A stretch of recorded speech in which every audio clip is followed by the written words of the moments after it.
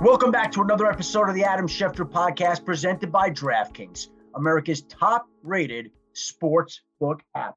It's on to week 8, and today we'll be joined by Mike McCartney, the agent for Kirk Cousins, the son of the legendary Colorado football coach Bill McCartney, but the man who continually is confused on Twitter for the Dallas Cowboys head coach Mike McCarthy. And Mike McCartney will explain the confusion that reigns on social media. And then we'll be joined by the Buffalo Bills tight end Tyler Kroft and his wife Alexa as they had their first child last week, baby Grace, and baby Grace spared them from the coronavirus that spread through the Bills tight end meeting room. And Tyler Kroft was able to avoid it because he was with his wife at the time that she was giving birth. And then we'll be joined by the ESPN analytics guru, Evan Kaplan, as he looks ahead to the matchups this week, the Buffalo Bills versus the New England Patriots,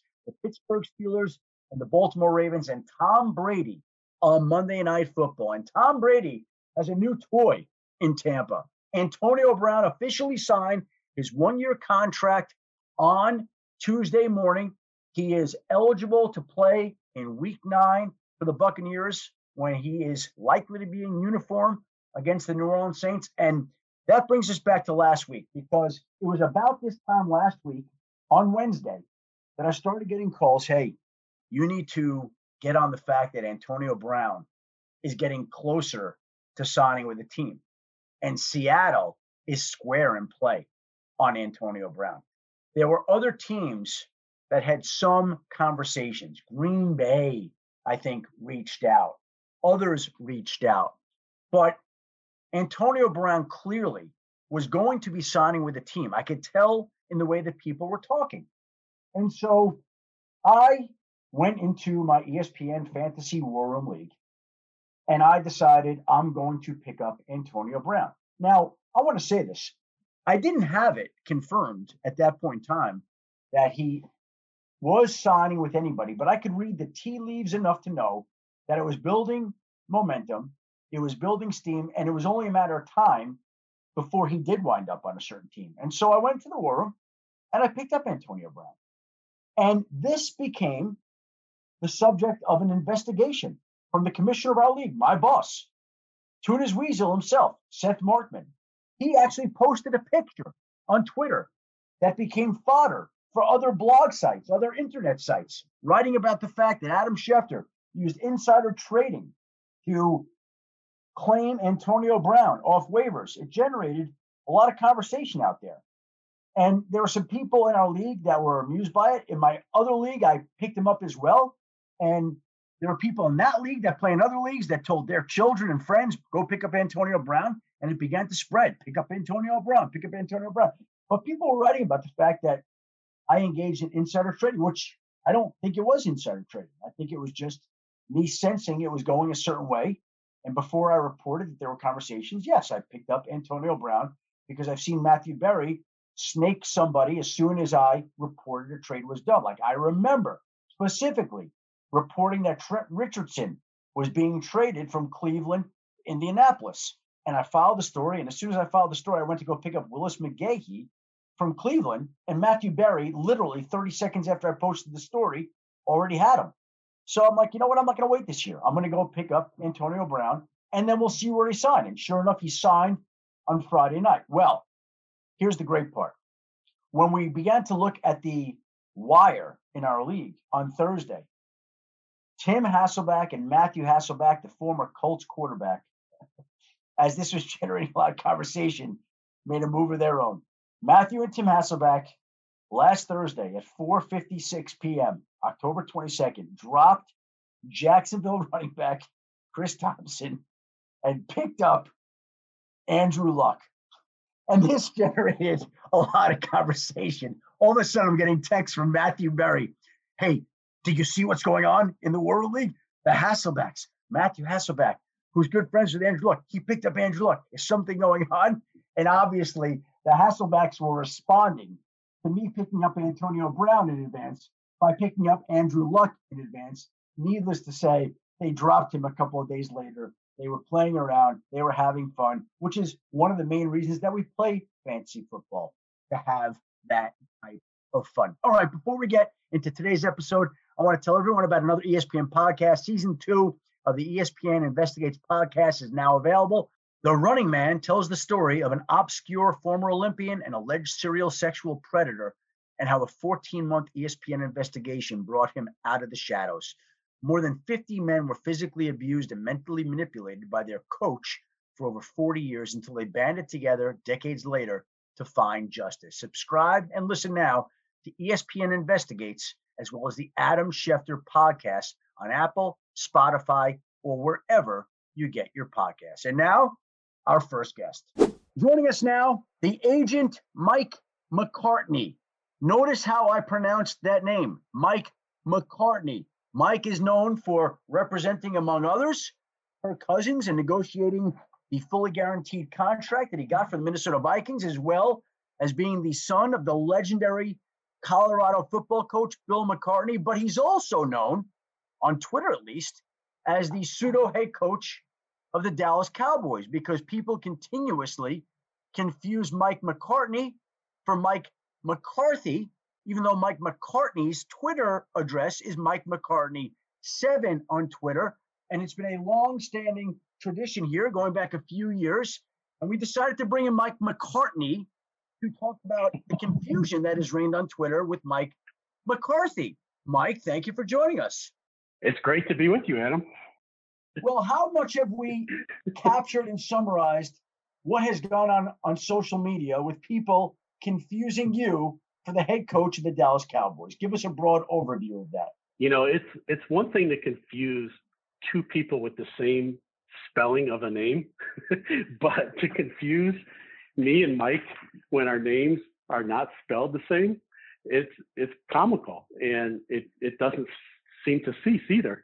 So it started when he was in Green Bay, and it has definitely picked up steam since he's become the coach of America's team, the Dallas Cowboys. And when did you know it was becoming a thing, before we get into some of these specific tweets, Mike? Honestly, the day he was hired, I'm driving to work. I live in Chicago, and I pull up to a light, and my wife texted me, and she said, "Are we moving to Dallas?" with a smiley sign or something like that. And I'm like, oh, that means Mike McCarthy just got hired by the Cowboys. I'm going to tweet out what my wife sent me. And my phone blew up. I could not get on Twitter. I couldn't follow. I think I had nearly 4 million people check out the tweet, which that's in your area, Adam, not mine. So that was the time where I'm like, this is going to be different in Dallas. Well, the great part was that tweet came on January 6, 2020 at 10:26 a.m. And you tweeted, "In my car," and get this text from my wife, "We're moving to Dallas," to which you followed up later, okay, on January 7th at 9:22 a.m. Mike McCartney7 on Twitter, update: "The wife refuses to go to Dallas. Family first. Sorry, Dallas." Right now, there are people that probably confused and thought that you were declining the Dallas Cowboys coaching job. What happened there? Same thing. My Twitter blew up again. People begging me to move to Dallas, telling me how great it is in Dallas. And I'm just sitting there shaking my head. And then, of course, there are fans who are also tweeting at those people like, dude, look at the spelling. This is the agent, not the coach. And it becomes a back and forth between the fans who get it and the fans who don't. And there are a lot of fans out there who don't get it, because on October 4th at 2:54 p.m., a gentleman by the name of Jeremy Totsky tweeted at you, "Give us one good reason to not fire you." And you tweeted back at him, "I still haven't lost a game in my coaching career." Then we've got another guy, Jason Soltasiak, who on October 19th tweeted at you, "Mike McCartney, please give the ball to CeeDee Lamb and get touchdowns." And you tweet at him, "Jason, dude, you got to stop pressuring me. Let me do the job I'm not being paid to do." Then we have another one from Charles Green on October 20th, not long ago, about a week ago, where he says, "Hey, coach, seems like you're losing control down there. Players calling you out." And you said to him back, tweeting back, You got bad info, Charles. I'm actually up in my office, and none of my players have called me out today. Get your facts straight, man, and have a great day. And it goes on and on like this, basically with people thinking that you are Mike McCarthy. Again, these tweets started coming in back in 2018. I'm going to read another one from Robbie Wabi, RP Coden, in November 16, 2018 at 1:53. He tweeted at you, Mike, what an absolute disappointment of a year. Mike McCartney on the hot seat and needs to get canned, Packers. And then you tweeted back at him, I'm looking back on 2018 and thinking it's been a great year. Not disappointed at all. Hope I don't get canned. You just read some of the cleaner tweets. I don't respond when they, get vulgar or utilize bad language. And there are many of those. And I just sort of move on from that, because if I'm going to retweet something, I know that my family's looking at it, people, close to me. So for the most part, I want to make sure it's clean. But I can remember I'm watching the Packers game. It's a big game. And a fan tweets at me, you really need to run screen passes more, or something like that. And so I replied immediately, and I said, that's actually a really good idea. Let me consult with my staff. And then he replies, holy crap, I can't believe you're tweeting at me during the game. And I said, what do you mean? This is not hard to do. I can coach football and tweet at the same time. So that got going. And when Mike was in Green Bay, I sort of acted like I was Mike on Twitter. Once he went to Dallas, I sort of changed up, and I'm a lot more cryptic. And I try to make my tweets where you can't tell if I'm the coach or the agent or somebody else. So I've changed it up a little bit here in the last couple months.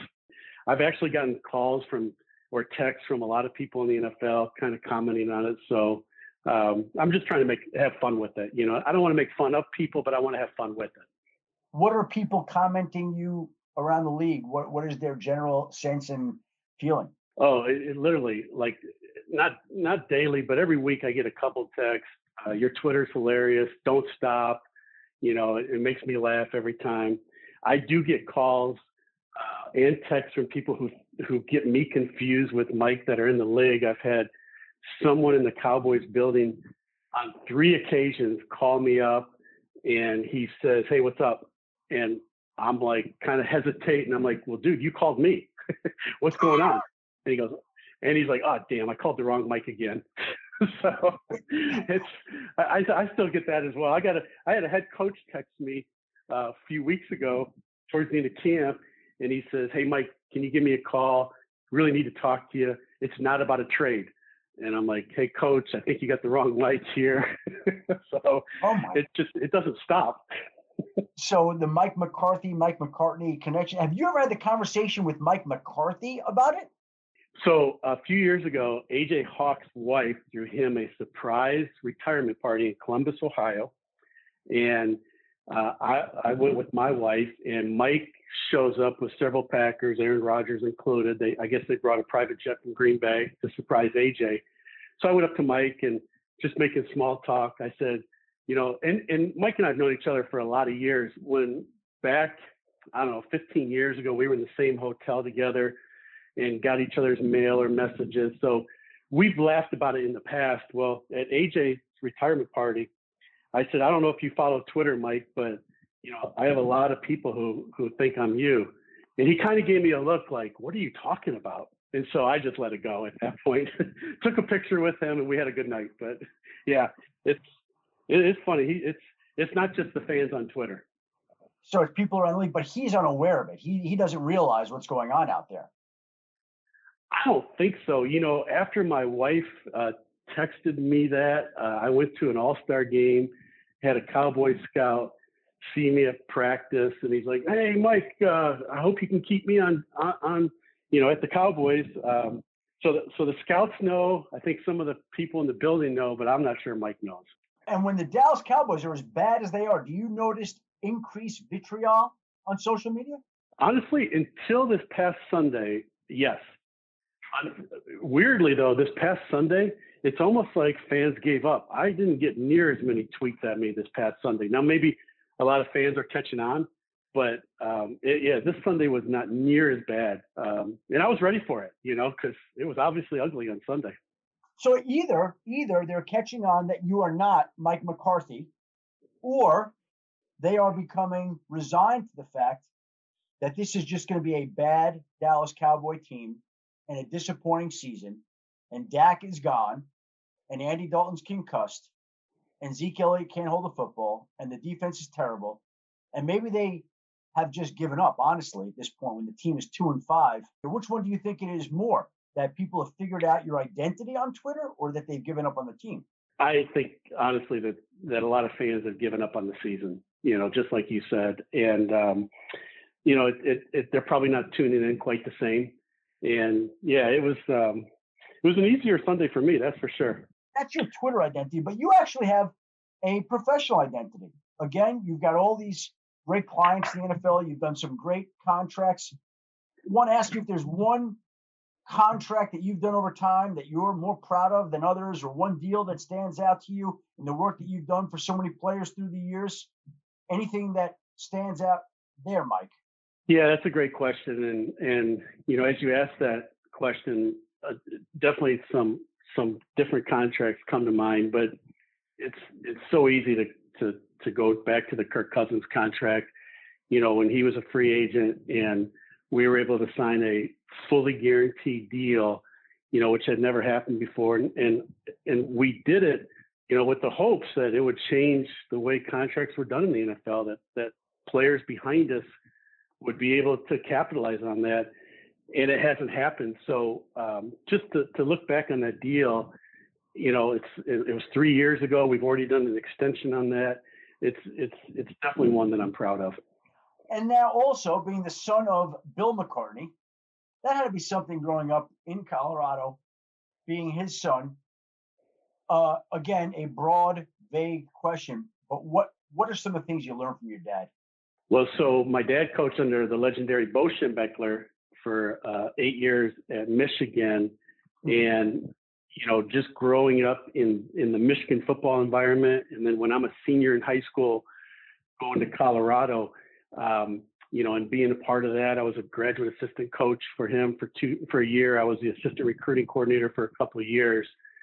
Just being in a competitive environment. When we got to Colorado, nobody knew about Colorado. We were just an average football team, and not even average. The previous year they had won 2 games. My dad gets hired June 10th, 1982. As he's meeting the people in Boulder, Colorado, he kept asking, "Who's our rival?" And everyone said, "Well, we would love to beat Nebraska, but that never happens." So in early August, my dad says to the media, "Nebraska's our rival. Everything we're going to do in this program is going to point to beat Nebraska." They then call Tom Osborne at Nebraska and they ask him, or they say, "Hey, Coach McCartney said you're the rival." He says, "Colorado's not our rival. Oklahoma's our rival." And so and then they beat us pretty good for a few years, but we started to turn the tables in 1986. And then in 1989, they were the second-ranked team in the country. Come to Boulder, we were the third-ranked team, and it was a rival from that point on. And it was great. So I think my dad's approach, pointing to the team at the top and everything that we did in that program, can we beat Nebraska? And how to beat Nebraska was really a defining moment of his coaching career. How much time do you get to spend with Bo Schembechler? You bring him up. Well, I used to babysit Bo's son, Shimmy. Oh my God! And so it's funny. Jim Harbaugh and John Harbaugh, the three of us, would walk to Michigan football games together, and I can remember being terrified of Bo. Just scared to death. And my mom and dad knew it, and they would use that against me. If I was misbehaving, they would bring Bo's name in. Jim Harbaugh was different. He was fearless, and I can remember him one time when he's 10 or 11 years old, running into Bo's office, putting his feet up on his desk and saying, "What's up, Bo?" And Bo gets all angry, and Jim runs out back to where I'm at, and he's like giggling, thinking it was the funniest thing, So I have so many great memories growing up in the game of football, and wow. Of course, when you're growing up that way, that's the only life you know. And many years later, I look back and think, man, how blessed was I to be able to grow up in 2 incredible situations. One that at Michigan, where they were always at the top, and one at Colorado, where we went from the bottom to the top. Pretty cool. What do you remember about Jim Harbaugh and John Harbaugh with them as kids? So Jim was 1 year older than me. John was 2 years older, and Jim was incredibly competitive and mean and feisty. And it was hard to compete with him because he was bigger, stronger, faster than all of us coaches' kids, and he was mean. John was the nicest guy in the world. He took care of us coaches' kids. So we all had a love-hate relationship with Jim at the time. And every year we would go to a bowl game, have a touch football game, which included a lot of touch when it came to Jimmy. And we'd come back and complain to our parents, I can't stand Jim Harbaugh. And, to this day, I love Jim and John Harbaugh. Those are just unbelievable memories. But growing up, Jim was a handful for us. Wow. And still is a handful today, right? He is. I root for Jimmy. He's a great guy. Yeah, we love As Jim. is John. Do you ever have a chance to interact with John by sending one of your clients or having one of your clients drafted in Baltimore? Not a whole. I haven't had many clients drafted in Baltimore. I certainly have a good relationship with John to this day. We worked together for 3 years when I was at the Philadelphia Eagles. I was the director of pro personnel, and he was a special teams coach. And so, we were teammates for 3 years, and those were 3 fun years to be with John after, growing up and his kids together. So, Mike, you've done recruiting, you've done coaching, you've worked for teams. How did you go from doing that to becoming an agent? Yeah, it was 20 years ago. We were in our 3rd year in Philly. We played a playoff game at the Giants, and we got beat. So here we are, 2 games from a Super Bowl, and I'm driving from North Jersey to South Jersey, and I start taking inventory with my life on that drive home. I tell people all the time, do not take inventory after a tough loss. Don't do it. But I did, and at the time I had 3 little boys. They were 4, 2, and 1. And I knew on that drive home that I was going to wake up in 20 years and ask to raise my kids because I was never home. And even when I was home, my mind was trying to win a Super Bowl. It reminds me of the words of my mom. Every year on August 1st, she would say, football's here, goodbye, dear. And we wouldn't see my dad for the next 5 or 6 months. And, here I was, I'm doing well. Our team's 2 games from a Super Bowl, but there was an empty feeling. And so just prayed long and hard and decided that I needed to do something different.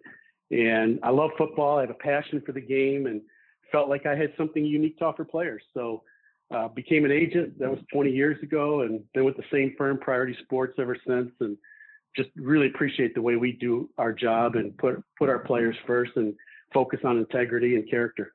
So you're pleased with the way the decision worked out in the end when you look back on this all these years later? Yeah, I haven't missed anything of my kids. I added a daughter, she's 17.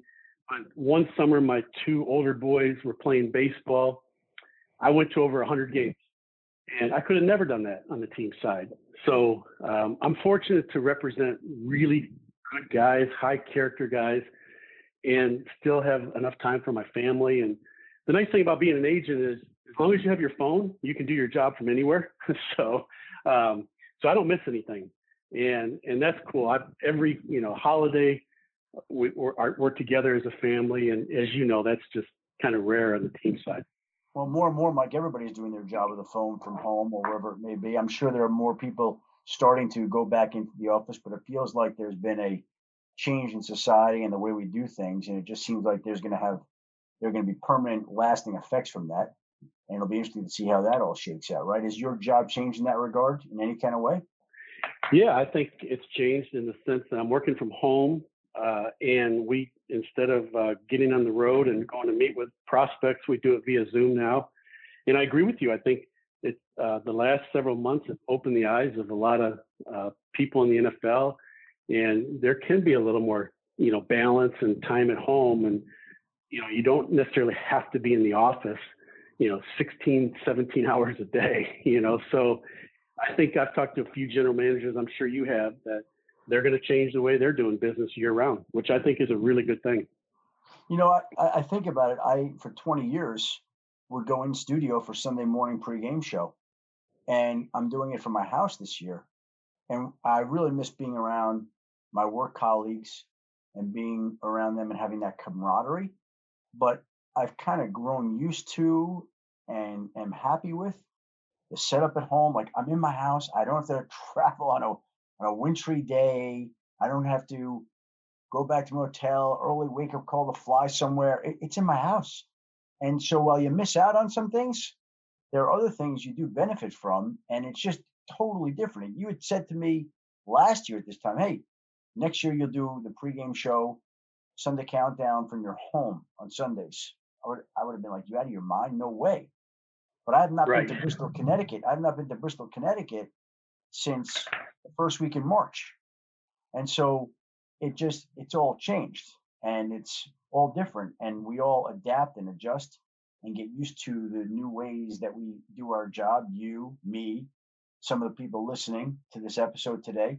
And so that's just where we're at as a society. And like I said, I'll be curious to see how much that changes things going forward.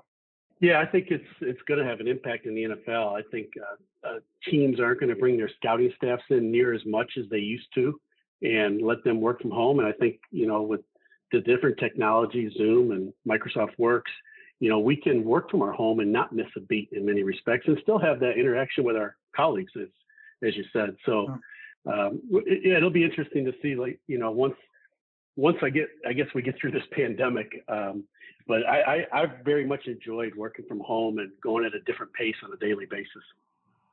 One thing that won't change, though, we don't think, is the Twitter badgering that you'll continue to get as Mike McCartney 7, not Mike McCarthy. People obviously still having a hard time figuring it out. But if the Cowboys keep losing, Mike, hopefully they'll begin to leave you more and more alone, as has become the case this year. It'd be nice if you get some peace on social media. Yeah, we can dream big, Adam. We can dream big. Hey, Mike, I appreciate taking some time today. I figured it would be worth having you explain what it's like to be Mike McCartney on Twitter. You certainly didn't disappoint, and we'll continue to track your rather humorous tweets. I got to say, you had a pretty good sense of humor with this. Well, I appreciate that. I try to have fun with it. Twitter is a tough place to be at times, and why not bring a little levity to the situation? Hey, Mike, I really appreciate taking the time today. Thank you very much for the time, for the insight, for the entertainment. Keep crushing it on Twitter, and we'll be in touch soon, I'm sure. Appreciate you, Adam. Have a great week. And so there is Mike McCartney, not Mike McCarthy, but Mike McCartney. And we thought it would be fun to have him reflect on some of these tweets, because every single Sunday when I'm on Twitter and I see Mike McCartney tweeting to some of these fans who are irate about what's going on in Dallas, Mike McCartney has the right attitude and the right perspective about how to handle social media. This show is sponsored by BetterHelp. We all carry around different stressors. I do, you do, we all do, big, small. And when we keep them bottled up, as I sometimes have had happen in the past, it can start to affect us negatively. Therapy is a safe space to get things off your chest and to figure out how to work through whatever's weighing you down. It's helpful for learning positive coping skills and how to set boundaries. It empowers you to be the best version of yourself. It isn't just for those who have experienced major trauma. If you're thinking of starting therapy, give BetterHelp a try. It's entirely online, designed to be convenient, flexible, and suited to your schedule. Just fill out a brief questionnaire to get matched with a licensed therapist and switch therapists anytime for no additional charge. Get it off your chest with BetterHelp. Visit BetterHelp.com/Adam today to get 10% off your first month. That's BetterHelp, HELP.com/Adam. And now our next guest, Tyler and Alexa. How are you doing? We're good overall. Just got back from the pediatrician and everything. Yeah, we're doing well. How are you guys doing? Well, first of all, let me say this. Congratulations. This is the birth of your first child, correct? Yeah, it is. Yeah. What has that experience been like for the both of you? I mean, she, knock on wood, has been like really, really good.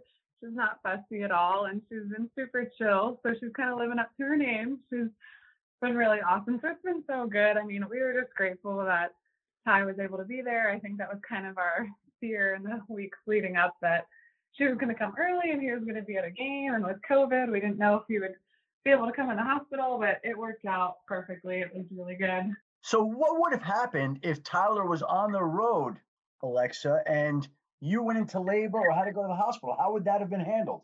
So we were fortunate enough. My parents had a rapid test place that was near their house. They live down in West Point.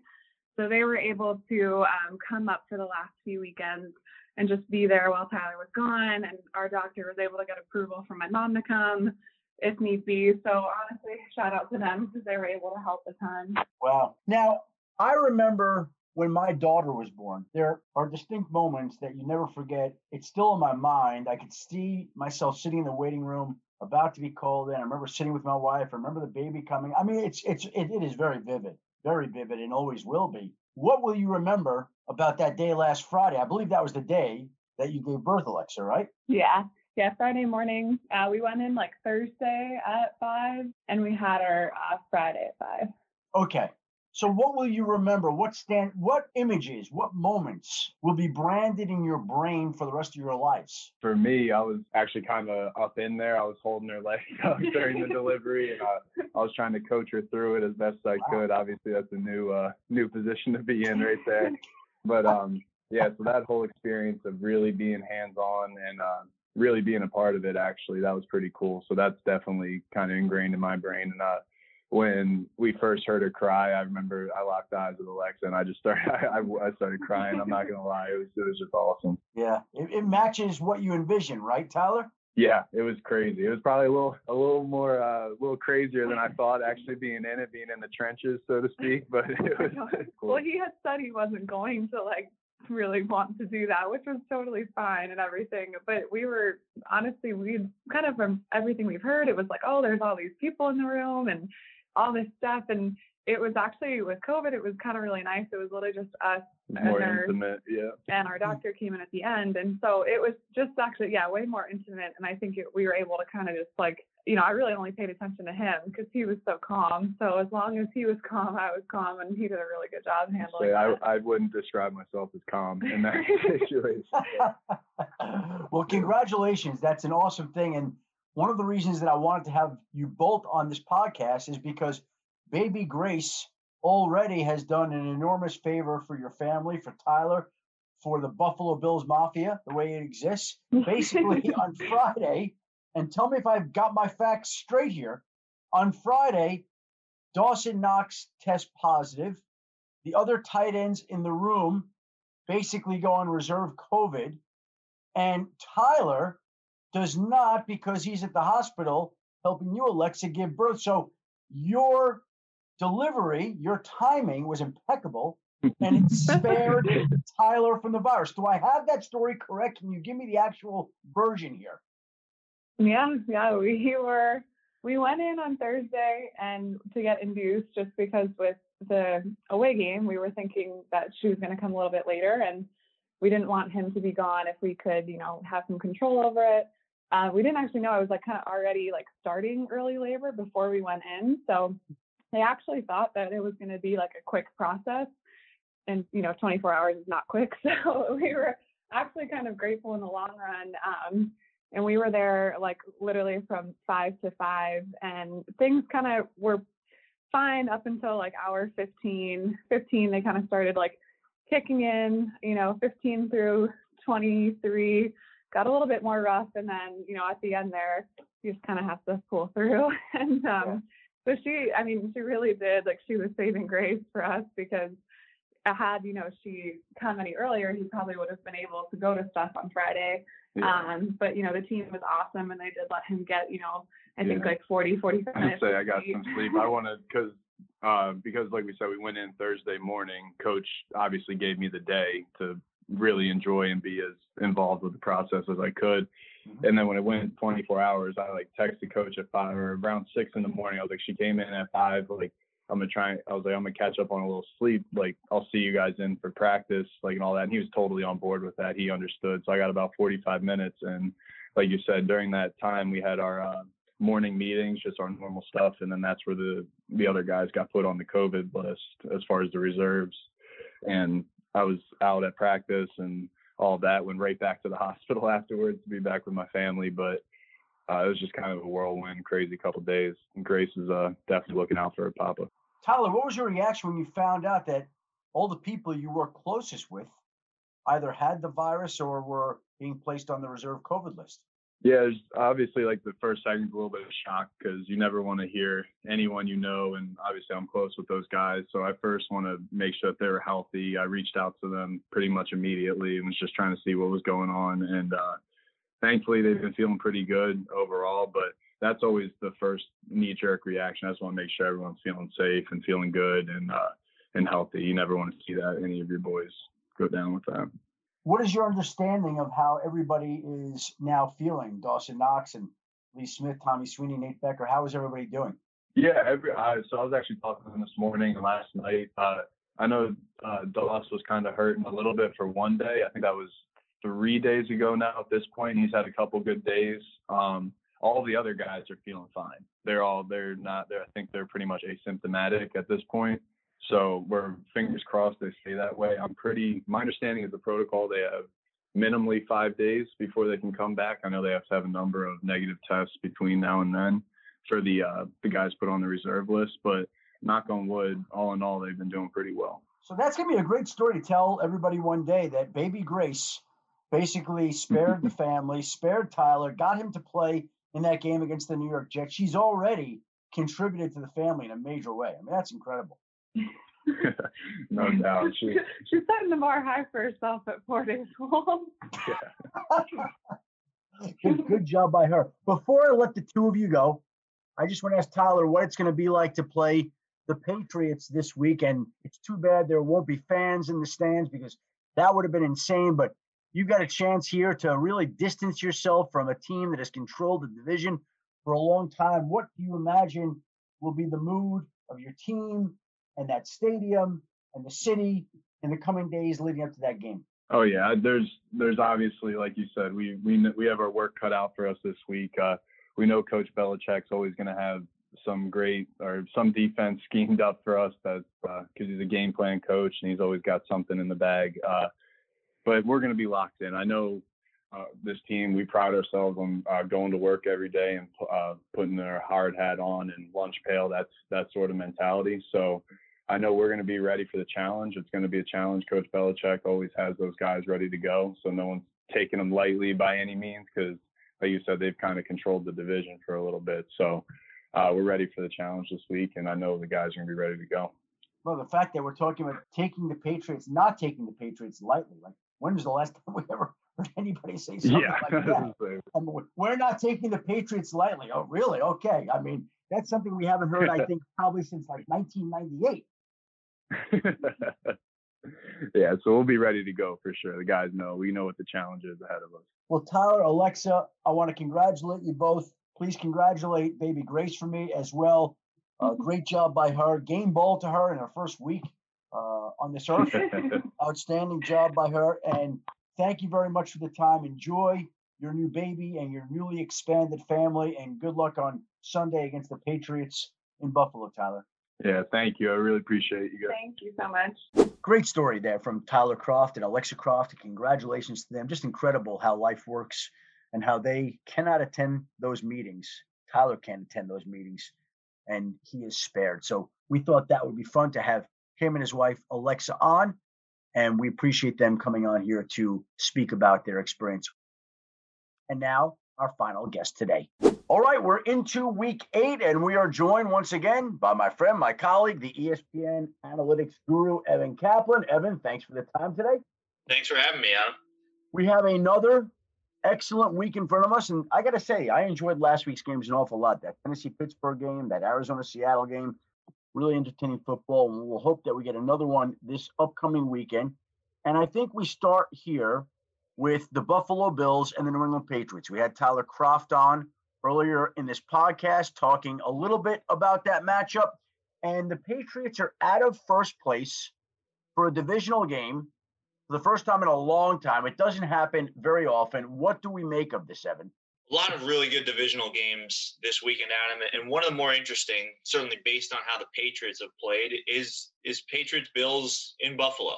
So as you said, the Patriots are 2.5 games behind the Bills in first place. Dolphins actually between the two teams. And as you would expect, this is a rarity for New England under Bill Belichick. This is the first time the Patriots will enter a divisional game this late in the season without at least a share of first place since 2008, Week 12 against the Dolphins. That's nearly 12 years ago. I reached out to our friends at Elias. They said that snapped the longest streak entering a divisional game in first place in Week 8 or later by any team since the 1970 merger. That's 41 straight games the Patriots went this late in the year being in first place. So we haven't seen this in a really long time. The Patriots have won 8 straight in Buffalo. And look, it's great that we even have these games to look forward to. But I think this is one you wish there were some fans, right? This is one where that Buffalo crowd would be out of control, right? Oh, yeah. Oh, no, it would be unbelievable. They're going to miss the home field advantage. And really, they will. When you watch the games this year, Evan, it's like you could see that. Like, I just think of Tampa Bay playing in Las Vegas on Sunday and Brady getting to do what he wants in that stadium. And that's the case with a lot of teams on the road this year. It's a factor. It's definitely a factor. We've seen that the teams playing at home have not had as much of an advantage as maybe we've seen in some previous years. And the Bills, after starting 4-0, they're 2-1 in their last 2, but they're still 5-2. And I think that this is really the game where they can obviously put some huge separation between themselves and the Patriots. If they win this game, they would be 6-2. The Patriots would be 2-5. That's a tough, even for Bill Belichick, that's a tough deficit to overcome. And let me circle back quickly on the home teams. Home teams in the 2020 season are 53-51-1. That's barely over 500. And I'll bet you if you look back at that, Evan, I'll bet you that's the worst record home teams have had through Week 7. I would bet you ever. It's going to be close. At the very least, it's going to be close. And I would agree, Adam. I think we kind of knew this might happen going into the season, and it has. Home field advantage is not what it once was. Even some of the teams traveling across country, we've seen the Rams win on the East Coast. We've seen the Cardinals win on the East Coast. Certainly the Seahawks a few times. So even when travel's involved, it hasn't proved to be as big as, like you said, we've probably seen in previous years. Or in that division, you brought up the Miami Dolphins, and that's going to be a highly anticipated game this weekend against the Los Angeles Rams, who are coming off a Monday Night Football win against the Chicago Bears. But this is the first NFL start for Tua. How do you break that down? Yeah, there's a lot of different angles we can go. And I think last week the discussion, and maybe rightfully so, was about the decision to move from Ryan Fitzpatrick to Tua. But I think this week, now that it's game week, that's happened, right? Ryan Fitzpatrick will be the backup. Tua is the starter. So let's focus on Tua. And you look at the other 2 top 10 quarterbacks this year in the 2020 draft, along with Tua, Joe Burrow, Justin Herbert. And Tua's got a lot to look forward to because they have both played really well. Joe Burrow, they haven't had, neither have had the wins maybe, but I think anybody who's watched them play can tell that they have a future in this league. Joe Burrow's second most completions in any player's first 7 games in NFL history. Justin Herbert, this past Sunday, joined Deshaun Watson as the only rookies ever with 3 touchdown passes in 3 straight games. Herbert got his first win. Burrow almost, he's had a few almost here. It's a couple good performances. So now Tua starts his career against Aaron Donald and the Rams, that ferocious defense. They play the Cardinals the week after. Not an easy start for Tua, but this is why you draft a quarterback in the top 5. And regardless of, like I said, there was an interesting debate about whether they went too early or whether they went too late. We knew Tua was going to play when he was ready. I think everybody is looking forward to seeing how he performs, certainly with the backdrop that the other 2 guys picked in the top 10 from a quarterback position have both looked pretty good. To me, again, the insertion of Tua makes that game one of the more intriguing games of this weekend, one that I think a lot of people will want to watch, and that should create a lot of interest. All right, a game that does not need any sort of highlighting for the intriguing matchup that it is the Pittsburgh Steelers and Baltimore Ravens. How do we size up this matchup, this rivalry? This has been maybe the closest rivalry in the NFL, and it's exactly even when you look over the last 20 years. This is pretty remarkable. So since 2000 to the 2019 seasons, which is 20 seasons, they've played 44 times, including the playoffs. They've split those 44 meetings. Wow. They've each won 22 times. They've scored nearly the same number of points. Ravens averaging 20.1, Steelers averaging 19.4. in those games. And this, even though this is Lamar Jackson's third season, it'll be his first career start against Ben Roethlisberger. So the previous times he started, Ben was out, and Lamar didn't come in as a starter until later in his rookie season. These teams are 11-1. That's the best win percentage in the history of this rivalry. Wow. This, to get nostalgic for a second here, Adam, these are the games why we love the NFL. This is 6-0 versus 5-1. This is star power on both sides of the ball. This is a great rivalry. Two head coaches that have met forever in John Harbaugh and Mike Tomlin. This game has it all, and I'm really – this would be the one I'm looking forward to most this week. You know what's interesting also? Last week when the Baltimore Ravens traded a second and a conditional fifth-round pick to Minnesota for Yannick Ngakoue, they completed the trade on Thursday because Baltimore wanted to make sure that Ngakoue could get back home to Baltimore, where he's from, and pass through COVID protocols in time to play Sunday's game against the Pittsburgh Steelers. The timing of that trade was predicated on the fact that they were playing the Steelers this week, so Ngakoue could be available for this particular matchup. And that tells you a little bit how much each team is in the other team's mind. All right, on Monday night, we have Tom Brady playing for the Tampa Bay Buccaneers against the New York Giants. It'll be Brady's first Monday Night Football appearance on Monday Night Football as a Buccaneer. And I'll tell you what, Evan, so far, Tom Brady, he has been lights out. Nothing should surprise us about Tom Brady anymore. But at 43 years old, what he's doing is pretty remarkable. He's got 18 touchdown passes this season. Only Russell Wilson, who everybody has rightfully so kind of given the MVP of the first half of the season, has more. Brady, 18, is second in the NFL. This past Sunday's game was unbelievable. In all the games that Tom Brady has played, including the regular season and playoffs, it was the first time ever he had 4 touchdown passes and a rushing touchdown in a game. Stat I love to look at is NFL Next Gen's completion percentage above expectations. So what does that do? That compares what Brady's actual completion percentage was in the game compared to what we would expect it to be based on where his throws went, what kind of pressure he was under, things like that. It was 13% higher than the expected completion percentage against the Raiders. Oh, he also moved ahead of Drew Brees for the most touchdown passes in NFL history. Brady is playing at an unbelievable level. This team has, after some inconsistency to start, is now 5-2. We'll see what happens with everything with Antonio Brown and the rest of those offensive weapons. But I think the Buccaneers have moved themselves, maybe not at the top, but right near the top of the NFC in terms of Evan's NFC favorites. I'll tell you this: they might look like the most balanced and best team in the NFC. I know Seattle's been good. Arizona's been good. I'm just thinking of the divisions here, right? Green Bay's been good. Green Bay, Seattle, Arizona have all been good, but I think the word you brought up is balance. Yes. And this is a team with the Buccaneers that they lead the NFL in a ton of defensive categories. They have players at all 3 levels on defense that, let's just take this quick equation. Tom Brady plus all of those weapons plus a strong offensive line plus a defense led by Todd Bowles. It's going to be tough to beat them down the stretch if they keep playing like this. I will say this. Again, we are only 7 games in, and there's a lot of football left and a lot of COVID tests to pass.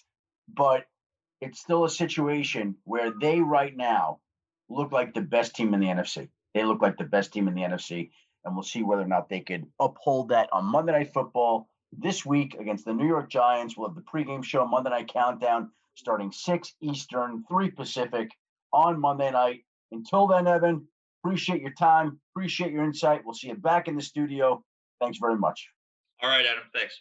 And there's Evan Kaplan, and you heard him bring up those numbers. So we did a little checking, and we found out about what was the worst home field advantage that we've seen this season. As Evan mentioned, it's 53, 51-1, a win percentage of .510.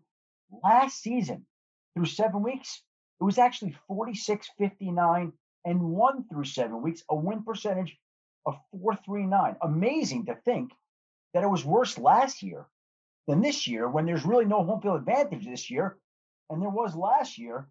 Those aren't even the 2 worst all time, which is hard to imagine.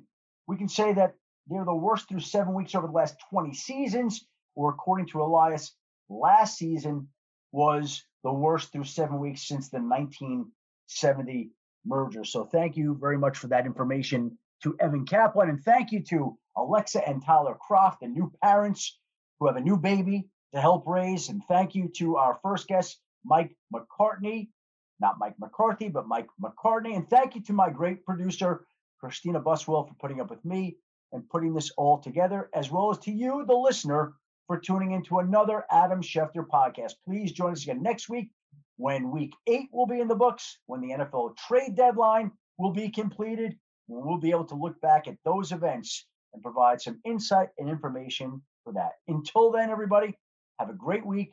Be well. Stay safe.